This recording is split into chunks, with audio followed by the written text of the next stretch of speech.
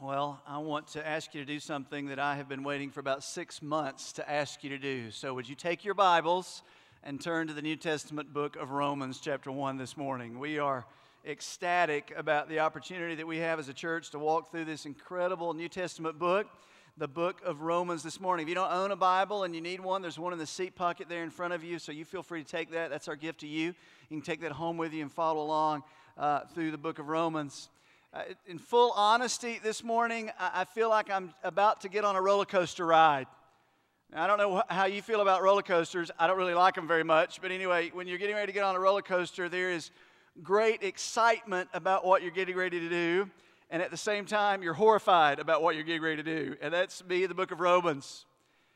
The idea that we're going to walk through this incredible book over the next year is just so thrilling to my soul and the hearts of your elders. We've been praying about this for months, but at the same time, it is a daunting task to approach this book and hope and pray that we rightly divide God's word through the book of Romans. It has been called the most important letter ever written in the history of the world. It has been called a concentrated Bible, meaning all the truths and the doctrines of the Bible, if you could boil them down in just a few chapters, you would have the book of Romans. Every major doctrine taught throughout Scripture, it is touched on and hit in the book of Romans. History reveals that the book of Romans repeatedly changes the world by changing people. Let me give you some examples. In the 16th century, there was a 21-year-old young man named Martin. And as Martin was finding his way through a lightning thunderstorm, a bolt of lightning came down and struck very close to his feet. He thought he was going to die, and he was so horrified by that event, believing that he had had an encounter with God. After that encounter, he promised God that he would give his life to becoming a monk.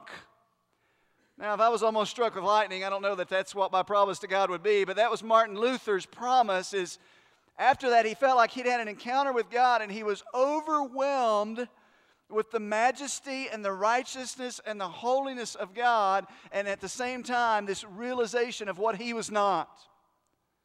And he sensed and was aware of the gap that there was between God and God's righteousness and who Martin Luther was. So Martin Luther pledged his life to the monastic lifestyle. He spent the following years of his life in rigorous pursuit of righteousness. The word righteousness literally means a right standing before God. To be right with God is the idea of righteousness. And he believed by all his religious pursuits, he could bridge that gap that existed between him and God. After years of these relentless religious pursuits, Martin Luther said, and I quote, "I only grew to hate God for requiring me to do and be something that I could not do in my own strength." And then Martin Luther came to the book of Romans. And his story is he came to Romans 1:17, and it says, "For in the gospel the righteousness of God is revealed from faith to faith. The righteous man will live by his faith." And Martin Luther realized by the power of the Spirit of God the question that every human being will face at some point: God is perfect and holy and righteous, and I am absolutely not. How will that gap ever be bridged between God and myself? And Martin Luther realized on the pages of Scripture, the answer is by faith. Everything necessary for us to be right with God has been fully done in the person of Jesus Christ. That's the proclamation of the gospel. Faith is trusting in what God and God alone has done. And Martin Luther came to that realization by grace, and he said, "Then I grasped that the righteousness of God is that righteousness by which through grace and sheer mercy God justifies us by faith. Thereupon I felt myself to be reborn and had gone through, as it were, open doors into paradise." He said, "By grace I had broken through." Beautiful picture. Augustine, another man in history, about 2,000 years ago, one of the most influential men in history, his name was Augustine of Hippo. Now, not Augustine the Hippo, that's a big difference. Augustine of Hippo. He lived in a place called Algeria, modern-day Algeria. He was a man who, his early years, lived in great open rebellion. Even though his mom was a strong believer and he'd been brought up in the faith, he rejected, he rebelled, he ran from it. And he lived an open expression of the flesh, his sinful life. And his testimony is that God drew him to the book of Romans, and he came to Romans chapter 13, and he read, and it says, "But put on the Lord Jesus Christ and make no provision for the flesh in regard to its lusts," and he was broken. His own testimony, he says, "I did not wish nor needed to read any further. At once, with the last words of this sentence, it was as if light of relief from all anxiety flooded into my heart, and the shadows of doubt were dispelled. I was a changed man." Book of Romans. John Calvin said, if we have gained a true understanding of this letter, we have an open door to all the most profound treasures of Scripture. He said Romans is like a doorway into the rest of the understanding of the Bible.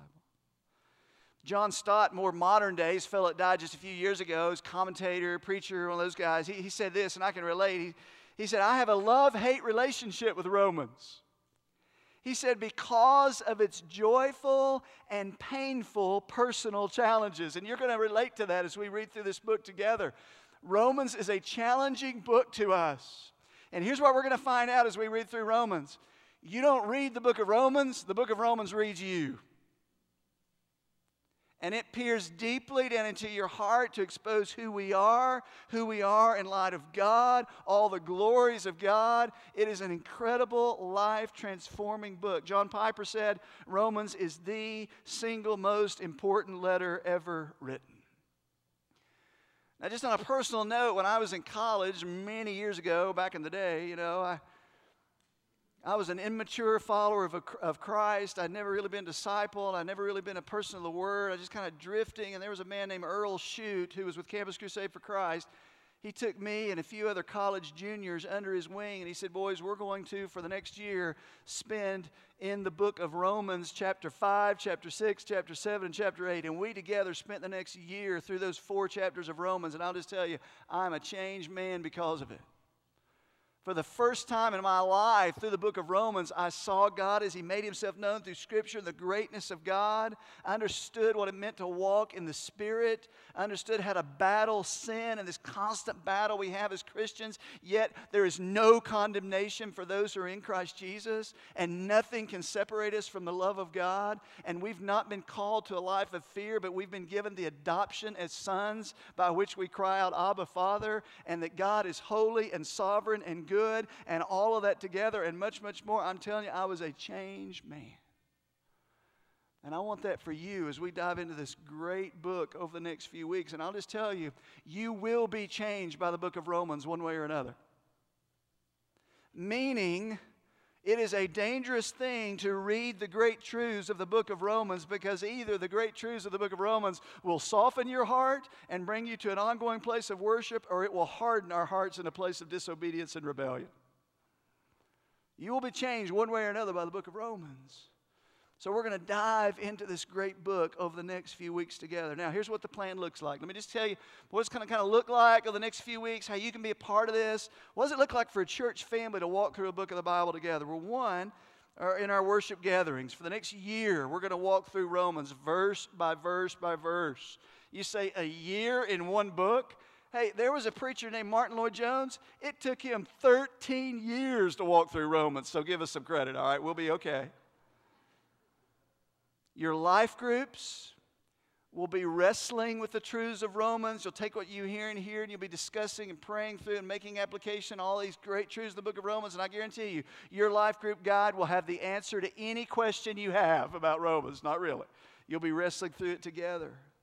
I encourage you to read on your own through the book of Romans. We provided a reading plan for the next year. There's written copies. You can also go on the app and follow along there. Bury yourself in this reading of the book of Romans, especially It'll be so helpful for you to be reading before on Friday and Saturday what we're going to be doing in here on Sunday, just so you can be prepared in your spirit and your heart for the preaching of God's Word. And then we're going to memorize portions of the book of Romans. You'll be doing that in your life group.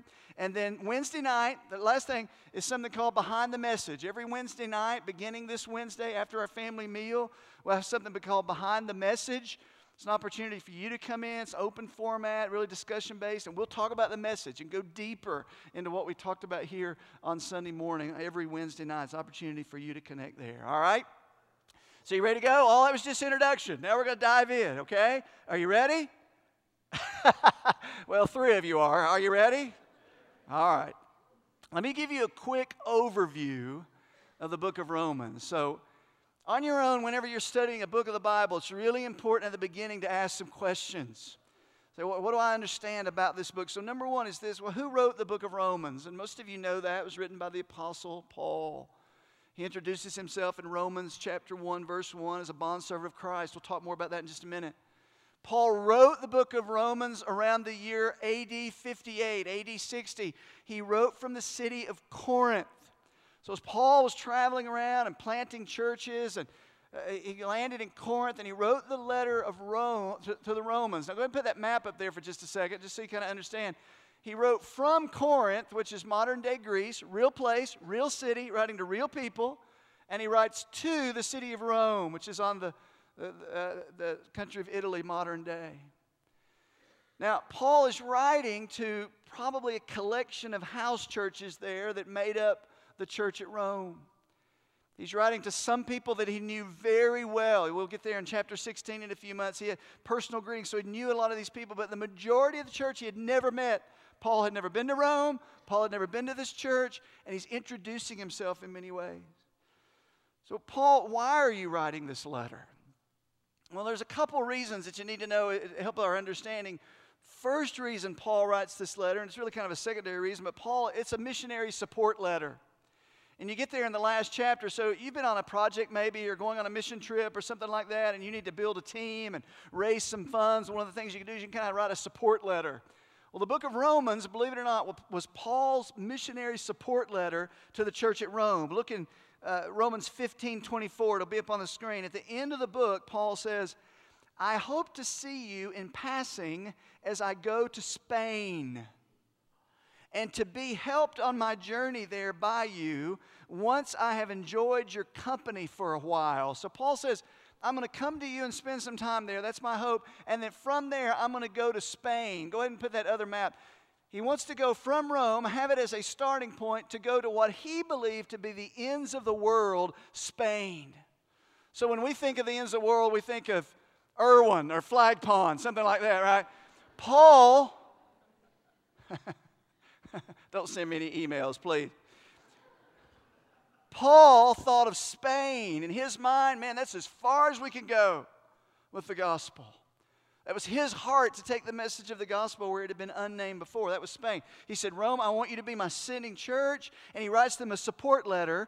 Before he gets to chapter 15, he goes on a divinely inspired tangent for 15 chapters about the gospel. And then says, oh, by the way, will you be my support church and help me out on this mission to Spain? That's one reason Paul wrote the letter to the Romans. Second reason, and primary reason really, is Paul is defending the message of the gospel. Paul is a man who had been absolutely overwhelmed by the message of the gospel, by who Jesus was and what Jesus has done. And Paul, in defense of the gospel message that God redeems the guilty sinner through Jesus Christ, that Jesus Christ has done everything necessary, God saves by faith in Christ. And it's in Christ and Christ alone. To defend and teach the implications of that into every area of our life, Paul writes this defense of the gospel. Now, I know you're going to find it hard to believe, but Paul in that day had some critics. He had some people that came against him and said, this gospel message you're teaching, Paul, there's problems with this gospel message. And here were some of his critics. Some wanted to say, Paul, this gospel message is just for a select group of people. It's just for the elite. And Paul writes, and he says, no, throughout Romans, it is for all nations, all people, all times. Some wanted to say, Paul, this message, you made it up. Some people wanted to say this idea that God saves through Christ alone, through faith alone, and it's not by our own works. You made that thing up, Paul. And Paul defends through the book of Romans, we're going to see in just a few minutes. He said, no, the source of the gospel is God himself from his lips. And in fact, it is validated from Genesis 1 through Revelation 22. This book is about a God who saves through Christ. Paul says, God is the source of the gospel, not me. Someone to say, well, Paul, this idea that people are saved by faith alone, you're going to produce immoral people. That was the charge. And you've heard it say, well, listen, if you're saved by faith and grace alone, and it wipes away all of your sin in Christ, all you're going to want to do is go sin. Paul writes Romans 6, and he says, may it never be. How shall we who died to sin still live in it? And gives a defense that the gospel, if you've been really transformed, you don't want to sin because your heart has been so changed by the resurrected Christ. The gospel produces holy people, is what Paul writes. He said, some had critics that said, Paul, your gospel is anti-Semitic. It's anti-Jewish. I mean, you're holding up this Messiah that even the Jews rejected. They hung him on a cross. This is anti-Jewish. And Paul writes chapters 9 through 11 of the history of the nation of Israel and says, don't you understand the history of the nation of Israel and what's going on there? There's a future for Israel, and what's going on in Israel right now is actually grace to the Gentiles. Their hardening now means the gospel comes to you, Gentiles. But I've still got a plan for Israel, Paul said. And then some wanted to say, oh, hold on. These gospel people, these Jesus followers are going to be anti-Rome. They're going to be anti-government because they worship another Lord. His name is Jesus. They're going to be horrible citizens. And they said, in the Roman government, they said, we've got to squash this thing out. We're coming after these Christians. And Paul writes, he says, no. If you understand transformed people, they will be living sacrifices unto God. They will be people of love. They will be people of submission. They will honor authority. And your culture will benefit by godly, spirit-filled Christians. And he writes about that in Romans 12, 13, and 14. And by the way, you have brothers and sisters in Christ today in places like China who the same allegation is leveled against them. If you follow Jesus, you will be anti-communism. Therefore, we must squash the church and squash the gospel and squash you if we have to. That's happening all over the world, by the way. And Paul writes, he says, no. What you have is transformed people who love like no other people on the planet. So he writes this letter to defend the gospel. John Stott said, Romans is the fullest, plainest, and grandest statement of the gospel in the New Testament. So we're going to divide it up in 4 sections over the next few months. We're going to talk about chapters 1 through 4, the righteousness of God. Chapters 5 through 8, we'll talk about the grace of God, that what man could never accomplish, God did. We're going to talk about the sovereignty of God in verses 9 through 11. Whoa, that'll be fun. I can't wait to get there. Paul ends that section and says, oh, the depth of the riches, both of the wisdom and the knowledge of God. He is unsearchable. We're going to get there in just a few weeks. And then 12 through 16, the gospel produces living sacrifices unto God. And we'll talk about the gospel transforms lives. All right?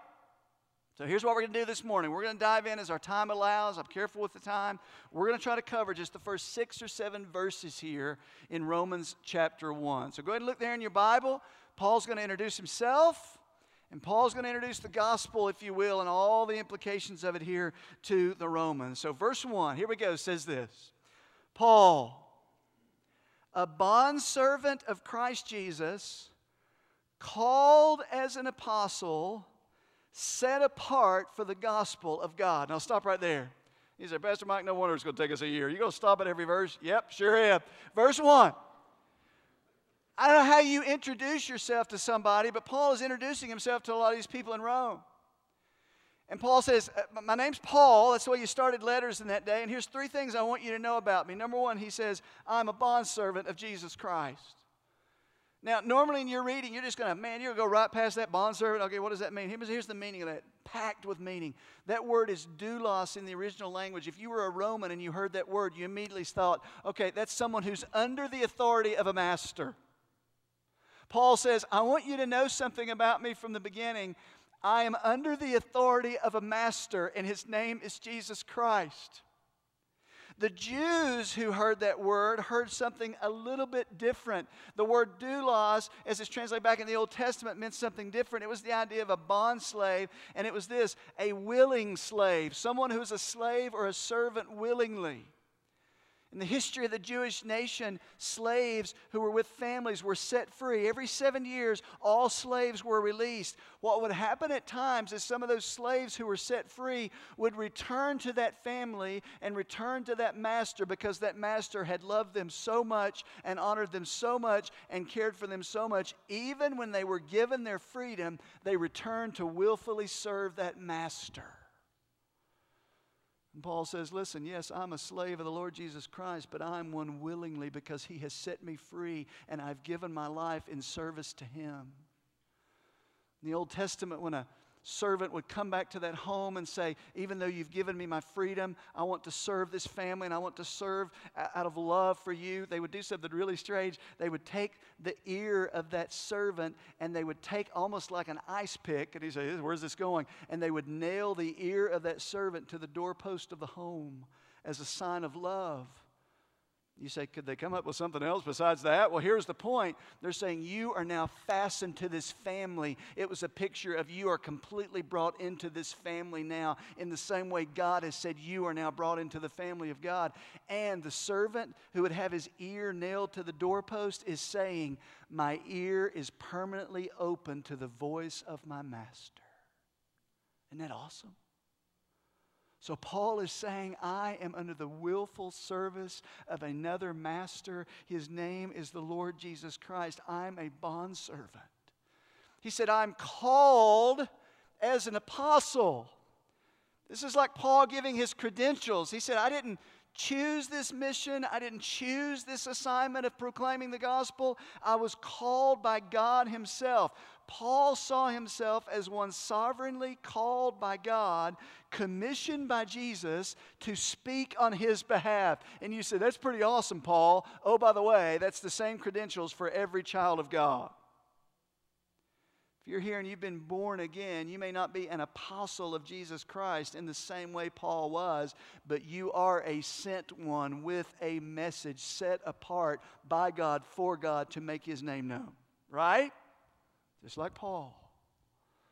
Paul says, I am a bondslave. I am called as an apostle. I am set apart for the gospel of God. Paul saw himself as one with a mission. The word set apart is the idea of, this is huge. I mean, we're not even through verse 1, and this is so convicting. Paul said, I recognize by God I have been set apart for a mission and a purpose. As if to say every career choice, every decision, where I plant my life, how I make my decisions, how I spend my money is built around the reality that I've been commissioned by God to make known the gospel. That is challenging to me. How about you? Because the point from Paul as saints, us here today, it's no different for us who have been transformed by the gospel. Paul goes on, or Tim Keller, a commentator, said to Paul, this gospel is so great, he's willing to separate himself from anything. Wealth, health, acclaim, friends, safety, and whatever, in order to be faithful to his calling. Wow. Paul says, I have received a calling from the great King, and everything in my life revolves around that. Man, that's challenging. So Paul introduces himself that way, and then he goes on and he says, all right, and let me talk a little bit about this gospel message that I have, Paul says. He ends verse 1 and he says, I'm set apart for something. What is it? The gospel of God. The gospel of God. Now what I'm going to do, I've got just a few minutes before we finish. There's a ton of truths. Paul gives a summary of the gospel message here. He's going to expand these things throughout the rest of the book of Romans. But he gets so excited. He hits just a few things here in these first 7 verses. I'm going to give you 4 truths about the gospel message that come straight out of these verses, all right? Paul says, let me tell you about this gospel of God. Number 1, the gospel is an announcement of good news. The gospel is an announcement. It's not a theory. It is an announcement of something that has been done. The word is euangelion. You say, Pastor Mike, I am so impressed by that. You've studied your Greek. You're awesome. I'm not trying to impress you. It's important. Because in that day, if you walked around and you heard the word euangelion in Greek and you were part of that culture, Roman culture, it meant good news. Oh, you got something good to tell. Yeah, I've got an euangelion. I've got a message to tell. Everyone understood the idea of good news. In fact, the emperor, when a child was born or when the Roman army would win a battle, they would have this announcement of something that had been accomplished and something done. It was an euangelion, an announcement of good news. Everybody understands that. They understood it here, but Paul says, listen, I have the announcement of something accomplished, but it's the gospel or the good news of God, he says. Everybody in this room understands that when you think something is good news, you can't wait to tell it, right? Look at social media. When you have something that you think is good news, you tell it, man. You are an evangelist. We all are. Let me give you an example. My wife told me about a Facebook post, which is really scary always, that she came across, and there was this person who was so excited about the good news, they wanted to share this with what they felt to be good news, and they went into great detail about their dog's weekly grooming that they had just found and how their dog gets a brand new bandana every week, and they were so excited about it. Nobody cares. Nobody cares that Fluffy gets a new bandana every week. Fluffy doesn't care about her bandana. What's the point? I forgot. No, here's the point. Here's the point. You will talk about what you consider to be good news. You will. They all understood the idea of good news, and Paul says, listen, what I have been set apart to do, what grips my life is something that I find to be infinitely good news. It is the message that God saves rebellious, guilty sinners through Jesus Christ, and we place our faith in Him. And Paul said, my life is constrained to proclaim that. It is good news. And when we don't understand what good news it is because we don't understand the depravity that we are in our guilty situation apart from Christ. Because when you understand you're guilty and condemned, the good news is good news. And Paul spends the first 3 chapters of Romans, by the way, explaining we're all guilty. And the good news sounds really good. The gospel, Tim Keller says, put most simply, is an announcement, a declaration. The gospel is not advice to be followed. It is news, good news about what has been done. Jesus has accomplished. It's the gospel. Secondly, Paul says here, as some had accused him, he says the gospel was promised long ago. Verse 2, he says, this gospel which God promised beforehand through His prophets in the Holy Scriptures. What was Paul's view of the Bible? He says it's holy. Paul had a high view of the Scripture. And he said this message of the gospel is not something I dreamed up. It's not something I contrived. It has been in the pages of Scripture from day one. You can go all the way back to Genesis. Adam and Eve, from when sin entered the world, they knew they were separated from God. They covered themselves with fig leaves. God entered the garden and said to the serpent, to the woman, no, there's going to be one from you one day, Eve, and your great descendant is going to crush the serpent, and the serpent's going to bruise him on the heel, as a picture of Jesus Christ on the cross all the way back in Genesis chapter 3. The end of Genesis 3, when Adam and Eve are doing that silly thing of trying to cover themselves with fig leaves, they had to look so weird. The Bible says God entered in and He clothed them with animal skin. In other words, there was a death that took place. There was blood that was shed so God could cover their shame. And Paul says, listen, throughout the Word of God, there is a picture that God will redeem and God will accomplish what man could never accomplish. That's the gospel of Christ. It's not new. It's throughout history. Thirdly, quickly, Paul says in verse 3, he says the gospel centers on Jesus, the God-man. Listen to verse 3 and verse 4. There's so much here. He says, this gospel message that I've been entrusted with, It's not new. I didn't come up with it. It's concerning his son who was born a descendant of David according to the flesh. What does that mean? In other words, Jesus is the promised one.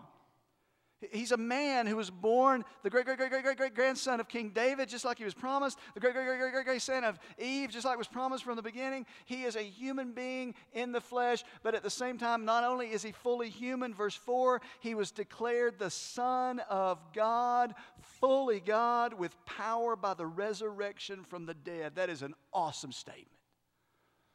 Paul says, listen, the centerpiece of this gospel message is one who was promised thousands of years ago as a descendant and the Messiah. It's him, Jesus. The one that is the centerpiece of this message is the God-man. He's the second person of the Trinity. How do you know? He was raised from the dead, and the resurrection declares this is the God-man, Jesus Christ.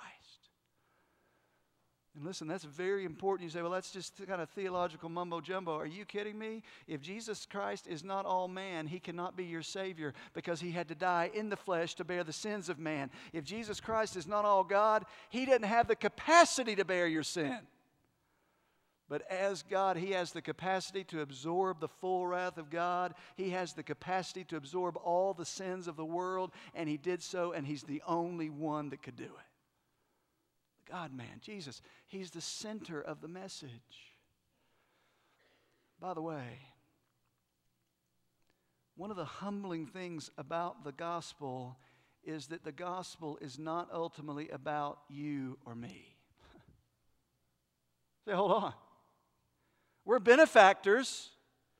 We receive the blessings. But the gospel does not center on how can I help good old Mike down there and be a blessing to him. The gospel is how can a holy God declare his glory and his greatness and his mercy and his kindness for all eternity. He does it by dying for the sins of wretched mankind and making himself known. The centerpiece of it is God himself. It is a humbling reality. See, every works-based system says, okay, I'll earn my way, I'll achieve righteousness so that when I'm finished, I can hold up my hand and say, look what I've done. The gospel says, no, you can do nothing. Look what he has done. That's the point. That's the message of the gospel. It's about Jesus. And fourthly, we'll finish on this one, and then we'll prepare to take the Lord's Supper together in just a few minutes. I want to read to you verse 5, and then I'm going to give you the fourth reality. Verse 5 says, through whom, Paul says, we, speaking of himself, we have received grace and apostleship to bring something about. Something's going to be the outcome of the teaching and the preaching of the gospel in the lives of people. And here's what Paul says, to bring about the obedience of faith. Paul, what does that mean? You will circle that little phrase and talk about this in life group next week. It's so important. Paul says the obedience of faith is what the gospel will produce in the life of someone. When the Spirit of God opens the eyes of someone to see who Jesus is, their need, that Christ has accomplished everything, something is produced. The NIV translation gets this one right. It literally says the obedience that comes from faith. Okay, help me, Pastor Mike. What are you saying? What Paul is saying is this, that the gospel message is, yes, a declaration of what has been done. And listen, and at the same time, it is an invitation. And the invitation of the gospel message of who Christ is, what Christ has done to a guilty sinner, the invitation is to respond in faith. We respond in faith, repenting from our life, repenting from ourselves, coming in faith. And Paul says that kind of saving faith will produce a life of obedience in the person who believes. The Spirit of God opens the eyes, we respond in faith, and if it's genuine faith, there will be the following transformed life that will give evidence that the faith was genuine. Did you get that? In other words, I've responded, I walked an aisle and I signed a card and I've done all this stuff, but now I don't have anything to do with that. And Paul says, no, that's impossible. Do you remember 1 John that we spent weeks in just back in the fall? John says this, if anyone says he abides in him, then he will manifest a life of obedience to the commands of the Lord, meaning we are saved and redeemed by faith alone, but genuine saving faith is never alone. It will manifest itself in a life of worship and obedience and submission perfectly? No way. It is a ups and downs and zigzags of the Christian life, but when someone has been changed by the power of the gospel, there will be radical change that will manifest itself over time. And the power of the gospel message of who Jesus Christ is not just for the spiritual quadrant of your life. Well, I want to get my spiritual side worked out here and I'll work on everything else. The power of the gospel transforms every area of your life, or it's not the gospel at all. Understand? So Paul says, I hold out this message, and the response is faith. And genuine, transforming faith will produce this life of obedience. And he spends the rest of the book of Romans telling us what that looks like into every area of our lives. He goes on, verse 5, and I'll wrap it up with this. He says, through whom we have received grace and apostleship to bring about the obedience of faith. Where, Paul? Who's this message for among all the Gentiles? Who's that? The whole world. Paul says, you think this gospel message is just for a select few? He says, there's not a single person that has ever been born or will ever be born that is not in desperate need to hear the message of the gospel and can be radically transformed forever by the power of the gospel. He says it's for all the nations, and what's the end game? For his name's sake. Ultimate purpose is the glory of King Jesus. That a person who was dead in sin can be raised to life by the power of the gospel, and their life is so transformed by a life of worship and joy and love and life that is only produced by Christ. And what is the reason for that? Because you pulled yourself up by your bootstraps? Because you figured it all out? No, you were dead. Somebody gave you life.